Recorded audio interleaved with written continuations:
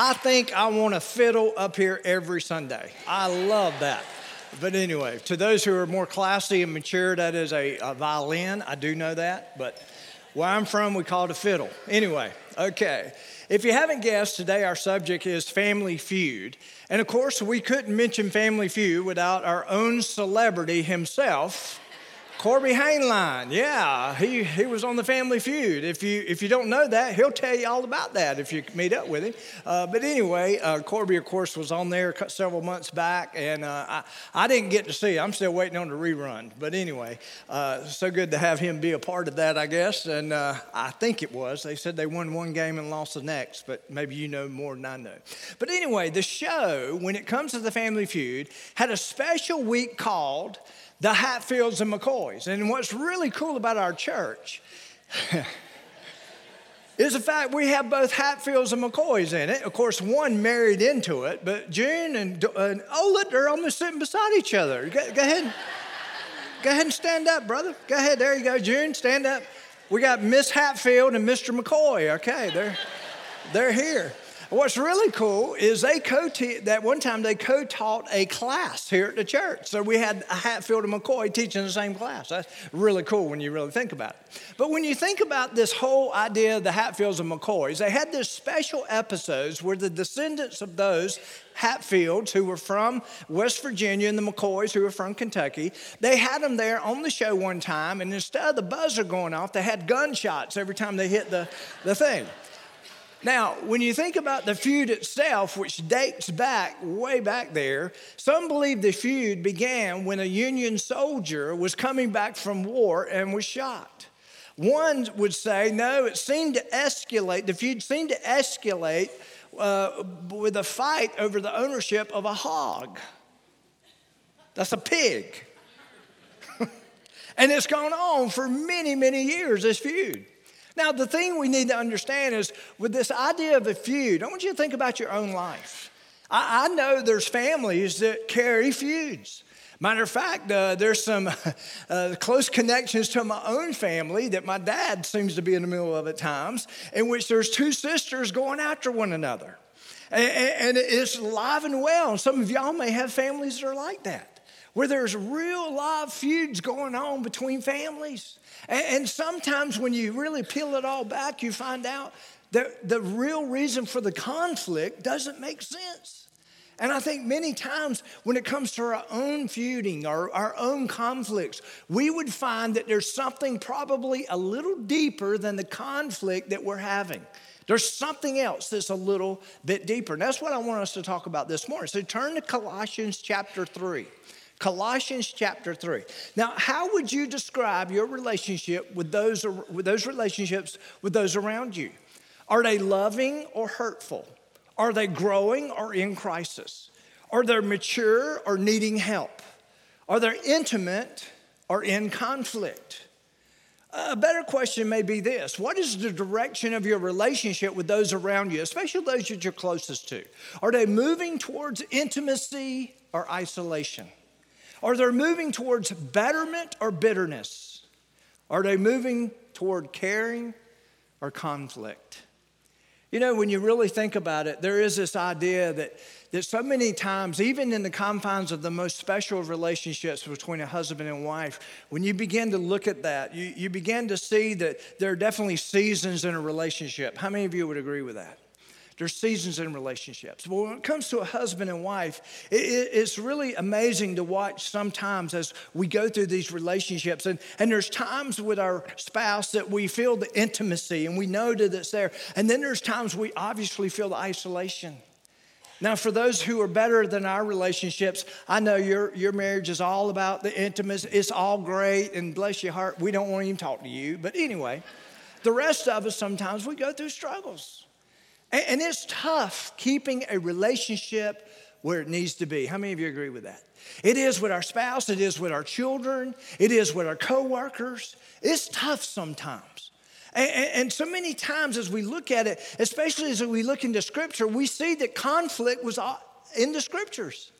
Cain and Abel, Jacob and Esau, Joseph of the Old Testament and his brothers, King David and his sons, Job and his wife, They had it out at times. Hosea and his unfaithful wife. Of course, his unfaithful wife was Gomer. I don't know that I can marry a Gomer. I'm just really struggling with that.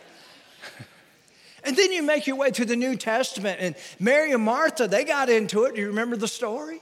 They definitely got into it. The disciples didn't always see eye to eye. There seemed to be some jealousy there. Paul and Barnabas had their disagreement. Matter of fact, Paul and Peter had a disagreement. It seemed like Paul had a lot of conflict around him at times. And the thing that we need to know is the fact that we're not alone when it comes to this idea of conflict.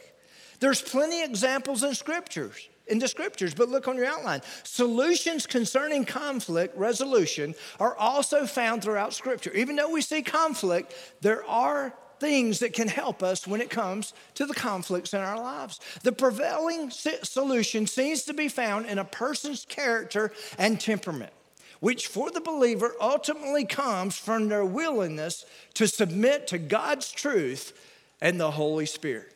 Go ahead and play that.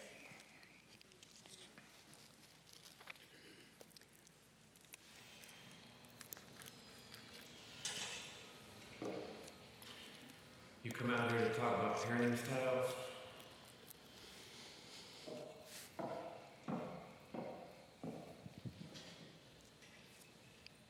You know we have a sensitive daughter, Jace. She cries when you look at her sideways. Never mind the tone of voice you use with her. Sorry I haven't read as many parenting books as you, but maybe she just needs to learn to cope. Not getting to read a book before bed is not the end of the world. You use the same tone of voice with me. Sometimes you cry when you don't get to read your Kindle at night. Me, I'm more of a Netflix guy, so it's really nice. Stop. Okay, just stop it. Everything is a joke with you. I feel like we're not communicating anymore. Okay. This is about us. Oh, you communicate great. Yo, when you undermine me all the time in front of her, in front of everyone for that matter, our friends, our family, you cut my legs off at the knees and it's emasculating. You do that all on your own, Jace. We're supposed to be rubbing off on each other. We're supposed to be finding the good in one another. Yeah. Just you're affecting me. So what am I missing? I feel like I'm the one doing all the bedding. I know how much I've changed over the years. Are you kidding me? You're doing all the bedding. You are. You used to. When we first got married, everything was just so... We were different. We were kids. What are you not saying? Just saying, you never want to talk about us. Well, that's calling the kettle black, isn't it? Coming from the person that makes indirect comments about everything I say and do because you're so afraid of conflict? Why don't you just come out and say it? I'm not like you, and that's the problem, right? Well, surely I'm some use to you. You're not just here for my benefit. I'm here for you too. I'm just telling you, and then you can just... And I'm telling you, I'm not your father.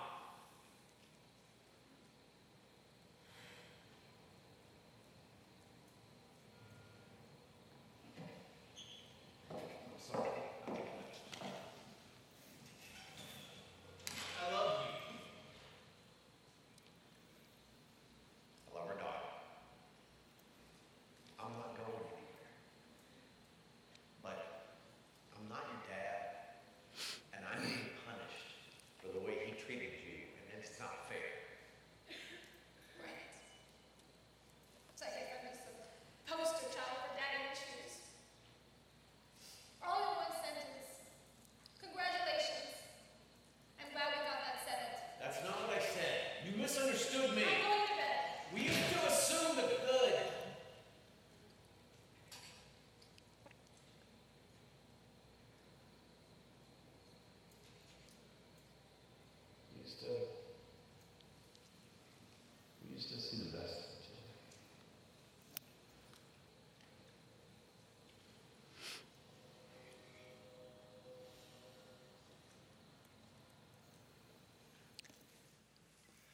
The reason I chose that video is because I think you hear the different sources of conflict in the middle of that argument, didn't you? I want to take a little poll, and I want everybody to participate, okay? Just tell me what you think. How many of you think the woman was right? Raise your hand. How many of you think the man was right? Raise your hand. How many of you think they were both wrong? Raise your hand. Okay, all right, there we go. I was beginning to wonder there. Here's what I thought would actually happen. I thought all the women would raise in support of the woman and all the men would raise in support of the man, because really when you think about the argument that you just heard, what you're hearing is amazing things when it relates to what the man needs and what the woman needs in a relationship, and we'll talk more about that in just a moment.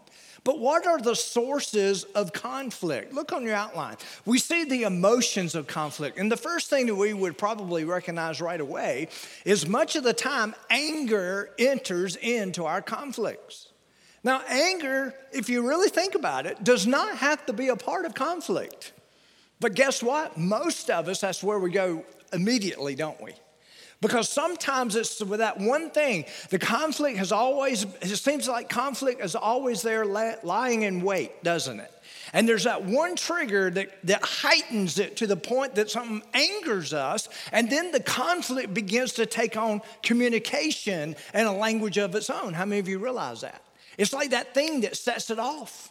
And many times it comes forth with anger. In Proverbs 15:1, it says this: a soft answer turns away wrath, but a harsh word stirs up what?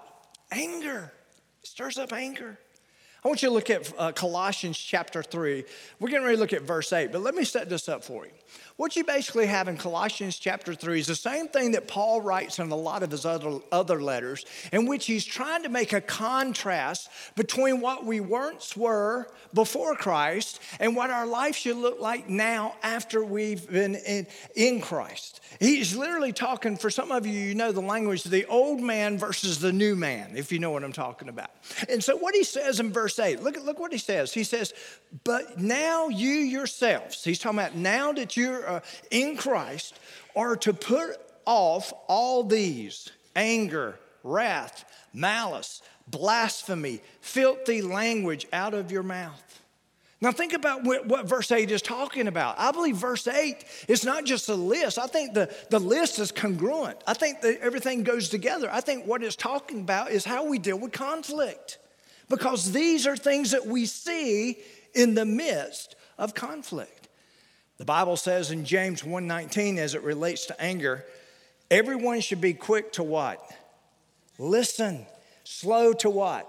Speak. And slow to become angry. Now think about that. That's a good word, right?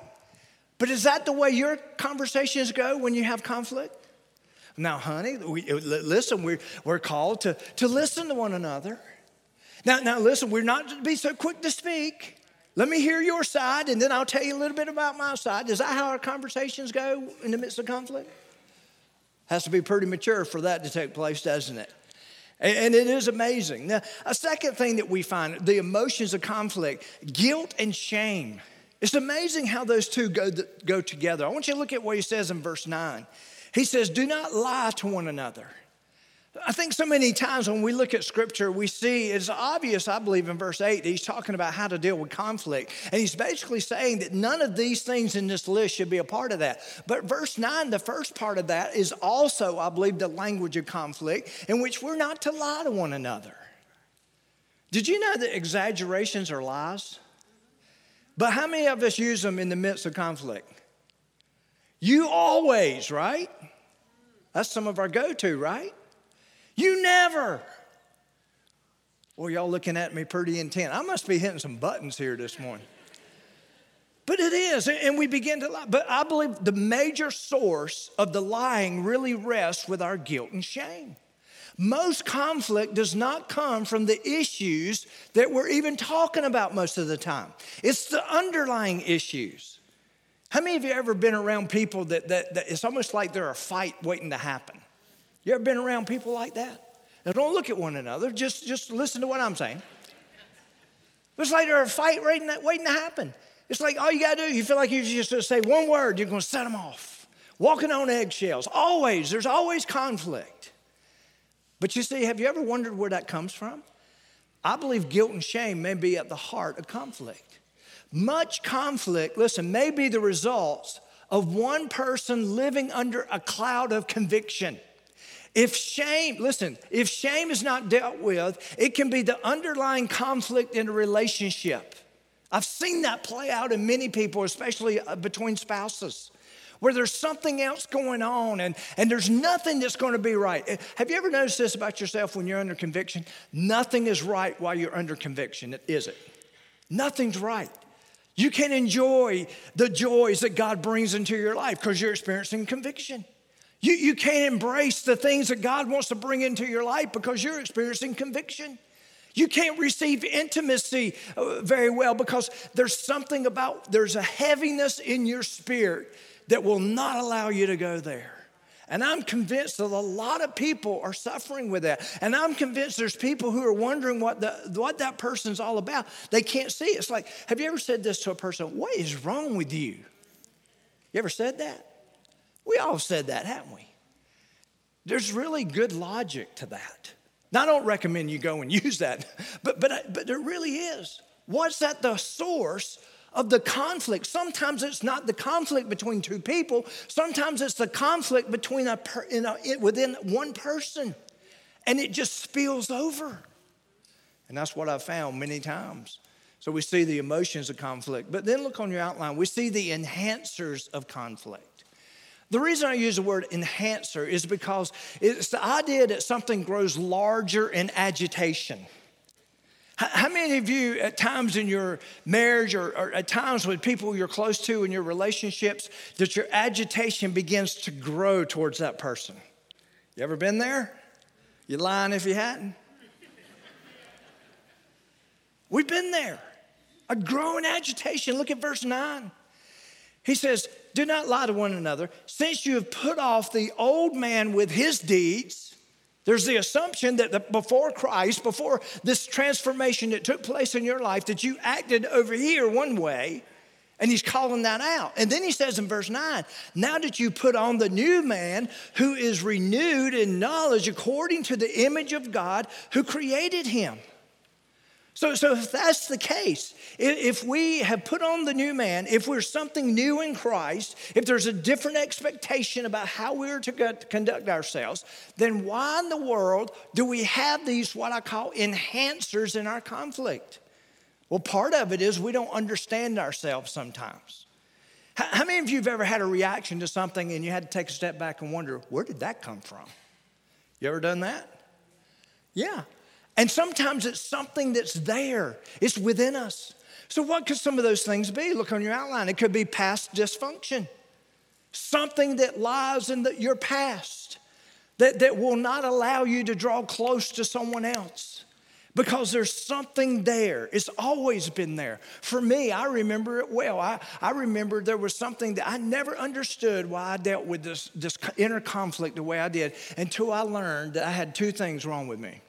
I had the fear of rejection in me. I feared rejection. I feared failure. It affected my relationships. There were times I didn't even understand to what degree. And thank goodness God brought me to a course. How many of you remember the course Search for Significance? I taught it here many times. And it revealed so much about me and my past dysfunction that I had to work through. A lot of the dysfunction we deal with, let me just put it out there, is basically lies that we believe about ourselves. And if those lies remain there, the dysfunction begins to grow. But you know what I had to do? I had to replace the lie with God's truth. I had to see myself in who he was. But guess what? As long as it was there, as long as it was motivating me, many times I didn't even know where the conflict was even coming from. Of course, I would blame it on the other people. How many of you have done that? You ever hear someone says, what's wrong with you? How many of you ever answered back and said, you? Sometimes it can be back on us. Doesn't that rain sound good? I used to hate it when it rained on Sunday. Now we'll just take it when we can get it, right? But anyway, we have all these different things. And now, so for some people, the root cause may be past abuse. Some of you, I've talked to some of you. I can't imagine going through some of the things you had to go through as a younger person. I can't imagine some of the abuses that came your way and tried to develop as a person with that abuse hanging over you. And many of you have gotten help over that. But listen, a lot of times if we don't get help in these situations, it shows up in other relationships. Next, an enhancer of conflict could be poor communication. I believe this is where a lot of it lies. What is really behind the conflict? Think about it. When we have conflict, most of the time, we're not even talking about what the real issue is. Some of you are like, yeah, we're pretty sure. Really? I guarantee you, if you start peeling it away, you'll find out there's other things there. It's something a little bit deeper. Sometimes it's needs not being met. Sometimes it's running from conflict. Sometimes it's issues of trust. Good communication, listen, happens in a safe environment. You know what the problem is for many of us with those who we're supposed to be closest to? Listen, the problem is we don't feel safe in communicating with that person. I met wives who were afraid to have conversations with their husbands, certain conversations. They literally were fearful. I've met that before. I've met with husbands who felt the same way. There was just something, it wasn't safe to share. It wasn't safe to go there. We've got to create safety in our relationships that we can have free and open communication. Thirdly, some of you may laugh at this, but it's true. We saw it in the video, parenting disagreements. How many of you agree that we were all probably raised in different ways? Yeah. A lot of us were raised with dysfunction. Matter of fact, I haven't met a family yet that didn't have a little dysfunction in it. We all have it. We all pass it down. We all are victims of it. We all carry it on. And sometimes when it comes to raising our children, sometimes the dysfunctions clash. How many of you ever seen that before? And all of a sudden there's this disagreement. Well, my mom always said, well, my dad always said, well, grandpa always said. We get into all these things. Again, can create walls. We must grow. Listen, the key to this stuff is growing in our understanding. We got to learn. When it says eager to, slow to anger and basically eager to learn, it's coming to a point of understanding. We need to learn to understand one another. Here's another enhancer, life transitions. I see this all the time. I see it when people going off to college. That can be a life transition, can't it? Especially for college students, especially for parents trying to, that's a toughie. I remember when we went and took Jonathan off to college, and I'll be honest with you, his mom was crying, but I was like, see ya, man.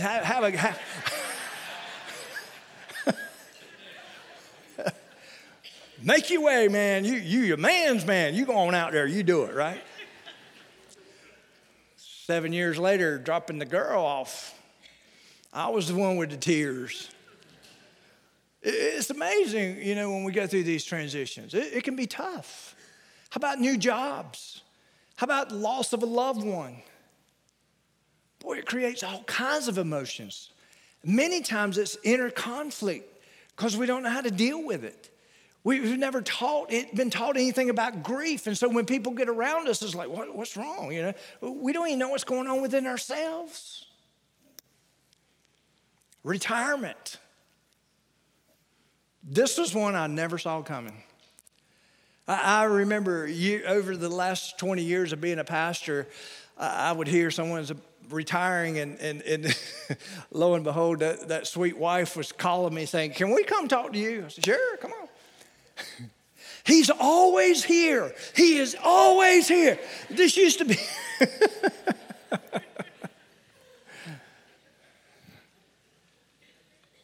Transitions are tough. How about this? Financial concerns. The number 2 problem in marriage and contributor to conflict behind poor communication is financial concerns, pressures of bondage. Let me just say this. Couples should think seriously about the amount of debt they go into. I can tell you where this type of stress can destroy a marriage. I've seen it happen firsthand. It can destroy a marriage.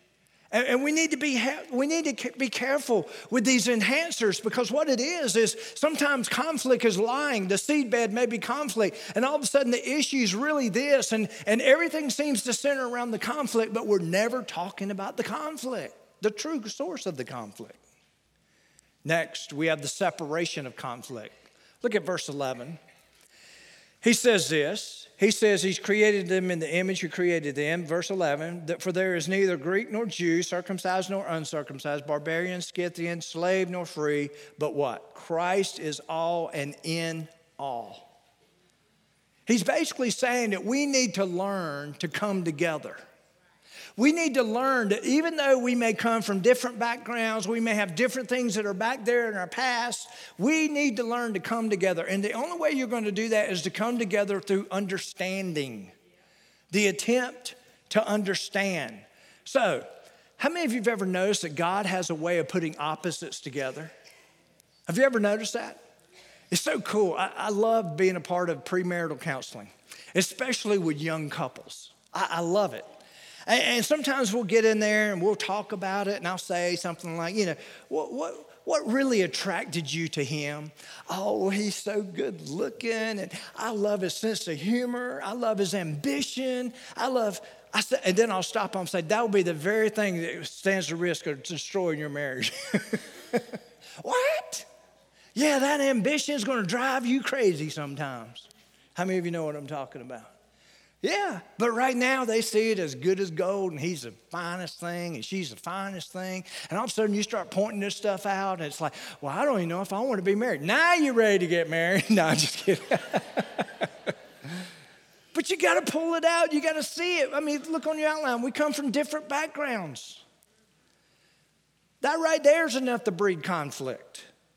Broken families. How many of you, let's take a look. How many of you came from a divorced family? How many of you came from that? I did. Did it leave its mark? It does. It goes with you, doesn't it? And let's just say that you're married to someone who's not from that situation. Many times they don't understand some of the issues you've had to work through. Many times it shows up there because maybe they've never really dealt with the issues until now. How about this? How many of you have had it where the oldest child of a family married the baby of the family?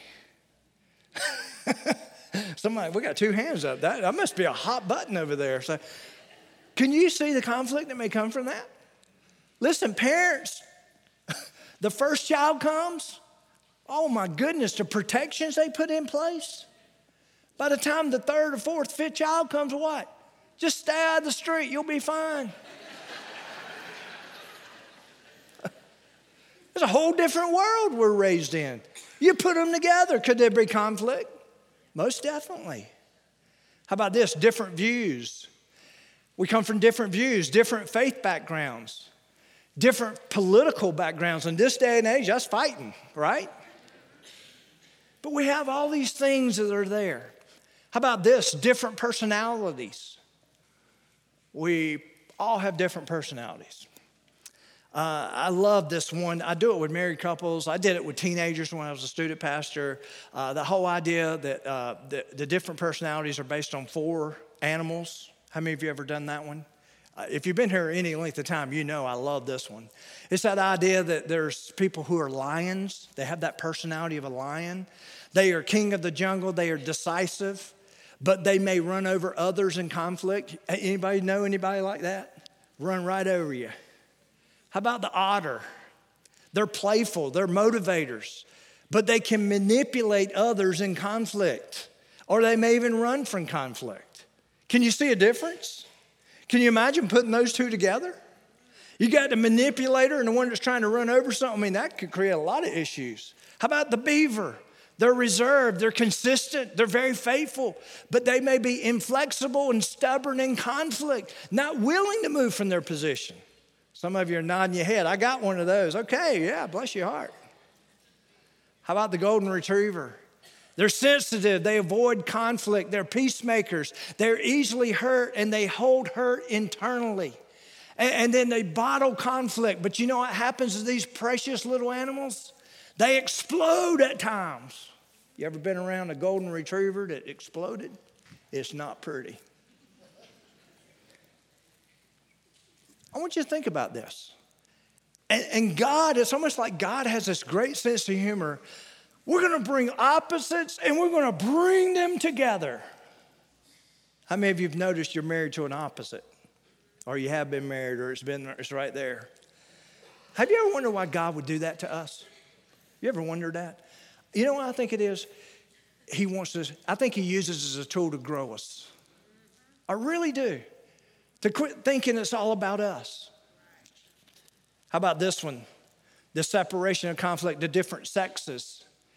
In relationships, we tend to give what we would want instead of what the other person wants or needs. Have you ever noticed that? I would want this. I don't see why they wouldn't want that. And sometimes we can totally miss it, right? You ladies, am I right in that? Yeah, totally miss it. Because their needs are not being met. Ephesians 5:33, I say this all the time because I believe this is at the core of conflict in marriage. Here it is. He says, let each one of you husbands in particular so cherish his own wife as himself. And let the wife see that she respects her husband. Does that mean that women don't want respect? Does that mean that men don't want to be cherished? Never had one that would admit it. But anyway, no, what this is pointing out is our greatest need. Men, what do we want? We want to be respected. We want to be admired with those around us. That's our greatest need. You threaten that, you're going to get all kinds of stuff. Women, what do you want? You want to be cherished. You do. You want to be cherished. And when these things are not met, that's where problems begin to occur. There was a book, many of you have heard of the book, called Love Languages. And it talks about, it says that we basically operate around 5 different love languages. And each of you who are close to someone, everybody has probably a different version of these languages. Some people like words of affirmation. Oh man, you're beautiful. You did a great job with that. Wow, look at you. Quality time. That means more to this person than anything. That you will carve out time, that you will spend time with that person, that you're there. You're not just physically there, but you are there. And then there's those who like to receive gifts. They're the type, what did you bring me? How many of you have kids like that? You got that kid that you show up and they just cling to you. They're so happy to see you, and the other one's not even touching you. They're looking at, what'd you bring us? Don't you feel like popping that one? No, I'm just kidding. No, they're just speaking out of their love language. That's the way they feel loved. That's the way they feel important. Acts of service. My wife tells me I don't look any more sexy than when I am washing some type of dish or vacuuming. If I would do that for her, man. So I do the clothes. No, I'm kidding. Anyway. And then there's physical touch. Physical touch. Some people crave, desire. That's just where they are. But so many times we give what we would want. And many times we can miss it. Can I tell you you do realize when needs are not being met, that's some of the greatest source of conflict that can come up in any relationship.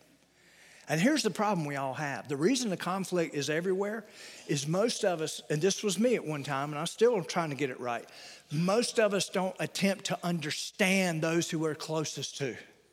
We don't understand what motivates them. We don't understand from what perspective they're coming from because we don't take the time to listen. We don't take the time to pick up on the clues and the cues and all that. We just kind of do our life. How about the suspense of conflict? First of all, you have the response. And those are the smolders versus the screamers. Now, let me ask you this. What if both of you are screamers in conflict? Loud house, right? You ever had one of those? How about if both of you are powders? Very quiet house, right? Now think about you. Conflict pops up. What's your natural inclination? For some of you, it's not necessarily the screamer. Maybe that's too strong of a word, but you're not happy until it's settled. You know what I'm saying? Nothing will be at peace, and that's what you're looking for until it's settled. The pouter, however, what? They don't want to deal with it, do they? And I'm a pouter. You probably didn't know that about me, but I am. I just soon pout. I got a wife that says, we need to deal with it right now. Sometimes I'm convinced I'm not capable of dealing with it right now. How many of you pouters feel that way? Yeah, sometimes it's all give and take. It's not that one's right over the other. It's just you agree to understand one another and you get to a point where you can speak into each other's differences. That's the key. How about this one? How about the suspense of conflict, the reality? And you've heard me say this many times, expectations versus reality. The distance between expectation and reality will be the level of stress you're experiencing, the level of hurt, and the level of conflict you're faced with. They're determined between expectation and reality. Now, let's suppose some of you have high expectations of people. How many of you have ever met someone with high expectations of people? I mean, they do. I mean, they would do anything for anybody, and they want you to do the same thing. But many of us don't measure up, do we? And so they have a high expectation of people, but the reality of most people is where? It's not even close to where they are. So what kind of hurt could they have? A lot of hurt between expectation and reality. You see what I'm talking about? The same thing happens in marriage. The same thing happens in any relationship where you have an expectation and the reality sits down here. It could be defined as most people around you or just that specific person in your life.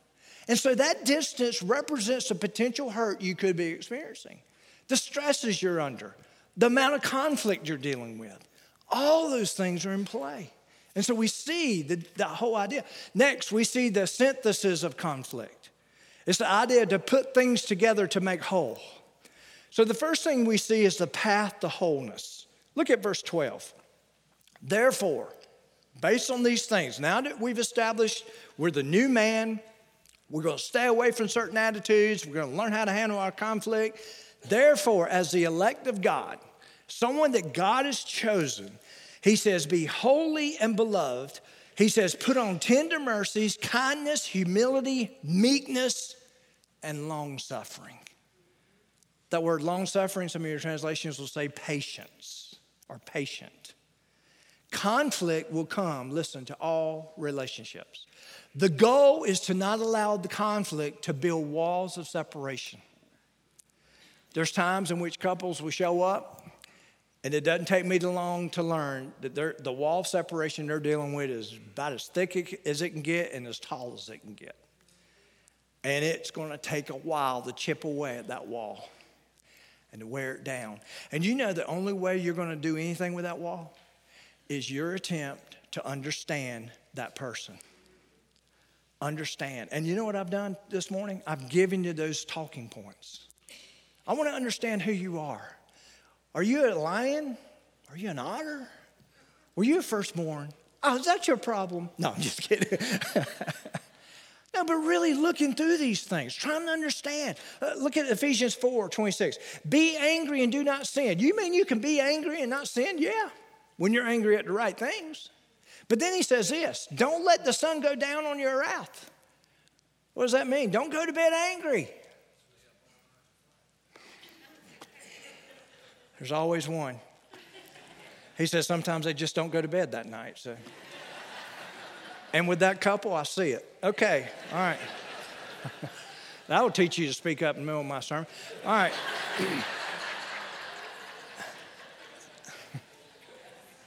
See, you done pulled your wife in there with you. Y'all gonna talk about this, I guarantee. Nor give place to the devil. You mean to tell me that the conflict I have with another person invites the enemy to come in and do more damage? It's exactly what this verse says. And for some of you, in the most intimate of relationships that you have, the enemy is all over it. And you've allowed him to come in and do all kinds of things. He's made some of you paranoid. He's made some of you where you don't trust one another. He's made some of you where all you are is a walking fight. You got a chip on your shoulder. It's always been there. You're just daring somebody to knock it off. You got everybody around you walking on eggshells because no one knows what kind of temperament you're going to have today. And we're called, listen, we're called to be whole, to be whole. In Matthew chapter 5, this is from the Message, by the way. Here's what it says. Jesus said this: if you enter your place of worship and about to make an offering, and you suddenly remember a grudge a friend has against you, abandon your offering, leave it how? Immediately. Go to this friend and make things right. Then and only then come back and work things out with God. What does that tell us? That the conflict we have with one another affects our worship with Him in which we've placed our life to. It affects everything. And then Romans 12:18. Here's the caveat to it. If it is possible, as much as depends on you, live peaceably with all men, with all people. Sometimes, you know what this is telling us? Sometimes people are a walking conflict. And you can't be right with them because they won't allow you to be right with them. But the Bible says you do everything in your power and then you leave it there. That's what he's talking about. Why? Because your goal is a path of wholeness. You see, when you're in conflict with someone, especially your spouse, the Bible says you're not whole. Did you know that? Matter of fact, husbands, did you know that the Bible says if you're not at peace with your wife, your prayers will be hindered? And later in that same verse, it says to live with your wife, how? With understanding. It almost puts all the weight on the husband, that they are to go to understand that wife, her love language, the differences between you two, what makes her tick, what helps her, what hurts her. You get in there and you attempt to understand those things. And then let's look at the path to wholeness. How do you deal with it? I mean, specifically, how do you deal with it? Well, let me say this. Don't go in battle ready. That's the one thing. It's not on your outline. It's just good advice. Some of you, when you feel a conflict come on, here's what happens. Shields go up. Battle ready. Because you've learned that with that particular person, it's not safe. You know that there's going to be pain, terrible pain associated with this possible conflict. And so therefore, maybe there's no communication. Maybe there's poor communication in which you're not even telling the whole truth because you're afraid. But how are we to deal with this? How do we get back on a path of wholeness? Number one, look on your outline. You got to clarify the actual conflict. What has caused the conflict?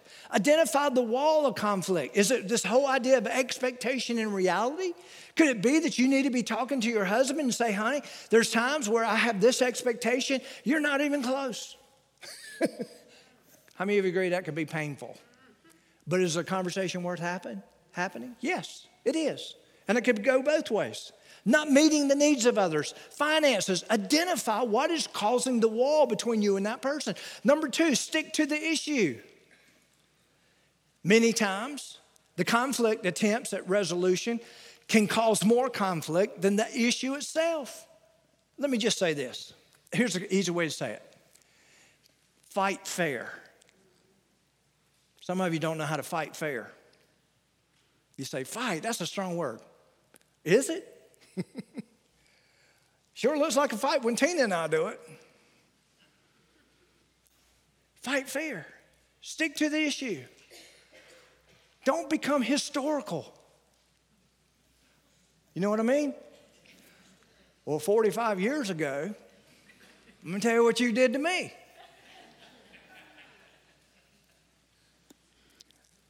Avoid sarcasm. Avoid you statements.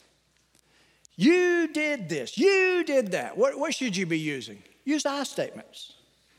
Claim your role, your responsibility for the conflict. Identify that. Claim that. That will disarm them many times, unless they're just a terrible person. No, I'm just kidding. But anyway, well, yeah, they're pretty terrible. Anyway, avoid exaggerations. You never, you always. Avoid name calling. That's always a good one, okay? No name calling. You know what I've noticed? through being with the person for 37 years now, I think we're finally getting this whole idea of how to deal with conflict better. She sometimes reminds me that I have a hard time saying I'm sorry. I'm sorry. Is she here? Where's she at? I'm sorry for bringing you into this sermon. No. And guess what? It puts me on notice. Sometimes it helps, sometimes. Anyway, let's go on. Avoid power statements and actions. Listen, let me tell you one thing I've learned about women who are in conflict, at least a lot of the women I know. Men, they will out-talk you. They'll put ideas and statements together so fast on you, your head will spin. How many of you know what I'm talking about? They're really good at communicating. And we're sitting there most of the time, we're like, well, hold on, go back. We have a harder time, don't we? We have a hard time making the connections. And women, you need to understand. You need to be slow about it. Help us. But sometimes it's difficult, but we got a word. Avoid silent treatment. Repeat back statements for clarity.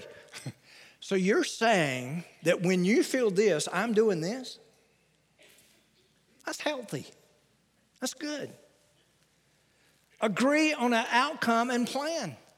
If your issues are financial and every time you seem to have a big major blow up, it's about finances and you realize you're in debt up to your ears and it's always going to be a pressure, have a plan to fix it. Lastly, strive to reflect honor in your words and actions. Sometimes in your conflict, you say some of the worst things, don't you? You say things that many people will say, you know, I didn't mean that. Honey, I didn't mean, well, where did it come from then? He said, I was just trying to get one up on you. I can see that. Use words that honor one another. Next, the picture of wholeness can bring better understanding. Look at verse 13. He says, bearing with one another. How many of you have to bear with people once in a while? Right? It's tough, isn't it? And forgiving one another. If anyone has a complaint against another, even as Christ forgave you, you must do. And then also this. Conflict can bring better intimacy. Look at verse 14. But above all these things, put on love, which is the bond of perfection. The bond of perfection. And then I want you to write this down. I don't have time to read it. 1 Corinthians chapter 13, verses 4 through 8, is a beautiful definition of love and what it looks like when it's demonstrated. And I guarantee you this, when you begin to live out the demonstration of love found in that passage, you will be someone that conflict will probably not be at the core of who you are any longer. It changes you, and that's what God's word can do. So here's the game changer. Living and experiencing God's truth is the key to overcome dysfunction in relational conflict. It's the key. So where does it begin? It begins with God's word. It also begins with the Holy Spirit working in your life. It's your willingness to submit to God's word, because guess what? Every tool that I've given you to help you with conflict, I've pulled out of God's word. It just means submitting to it. But here's another thing. The goal is to understand the person you're in conflict with. You know where you are. You can probably describe your situation, whether it's right or wrong. But try to understand the other person you're in conflict with. And then try to bring understanding together and get to the root cause of what's really at the conflict. So many of us are talking about the symptoms, and we're not talking about the root cause. I want to ask the men to come forward, if you would, for the offering. Would you pray with me? Father, we just come to you right now. We just thank you for just the dynamic of the relationships you've given us in our lives. Father, I pray for husbands and wives that are here this morning, Lord, that they could take something like this morning and know it's built on your word and attempt to come together in a more intimate way, Father, that possibly the walls that are represented in this room with spouses could be torn down. Father, I pray for those that are in this room and maybe they're going through a very difficult time in their life and the conflict seems to reside in them. Maybe it's some abuse that happened to them as a child or younger. Maybe it's the loss of a loved one and they're really struggling. And they're having a hard time even understanding themselves, much less anyone else. Father, help them to find victory in your word. And Father, we thank you for this offering and pray that you'll use it as we continue to go about what you call us to do to reach people. In Jesus' name, amen.